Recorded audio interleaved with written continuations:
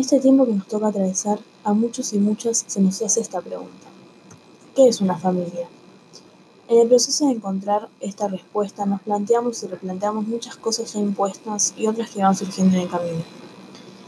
Como respuesta pueden surgir un montón de conceptos, pero la única definición posible y verdadera es la que cada uno y cada una cree.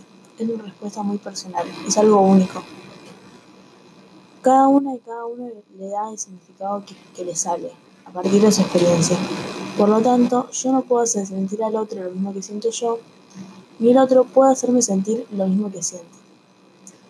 Además, que alguien sea parte de mi familia que yo elijo, no significa que yo sea parte de la familia del otro.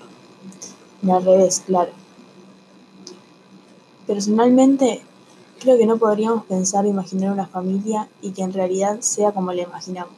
Eso es algo que no podemos controlar ni saber porque no conocemos el futuro.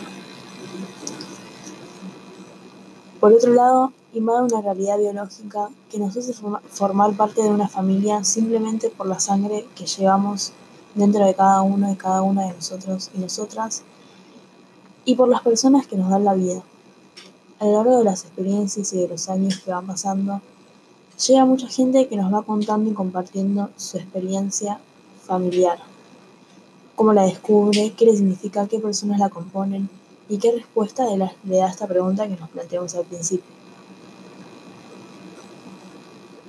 Creo que cuando alguien nos cuenta su experiencia, inconscientemente o no, vamos tomando esos ejemplos y conceptos para poder formar nuestra propia respuesta, el sentido que le damos a la familia en este caso. Cuando alguien va encontrando esta familia y la va construyendo, volvemos a imaginar, proyectar y soñar cosas con estas personas. Viajes, proyectos, lugares, momentos. Lamentablemente, o no tanto, nunca sabemos qué va a pasar con eso que proyectamos. Pero lo que sí sabemos es que podemos encontrar y conocer siempre algo más. Siempre hay algo más por hacer, hay algo más por conocer, por soñar, por vivir.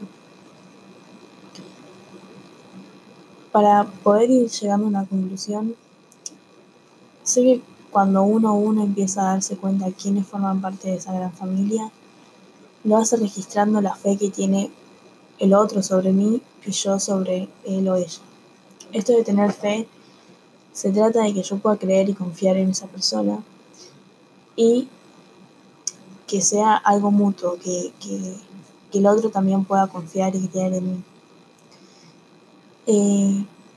Se trata de tener esta certeza, ¿no? De que el otro me quiere, me cree, me valora y me acompaña.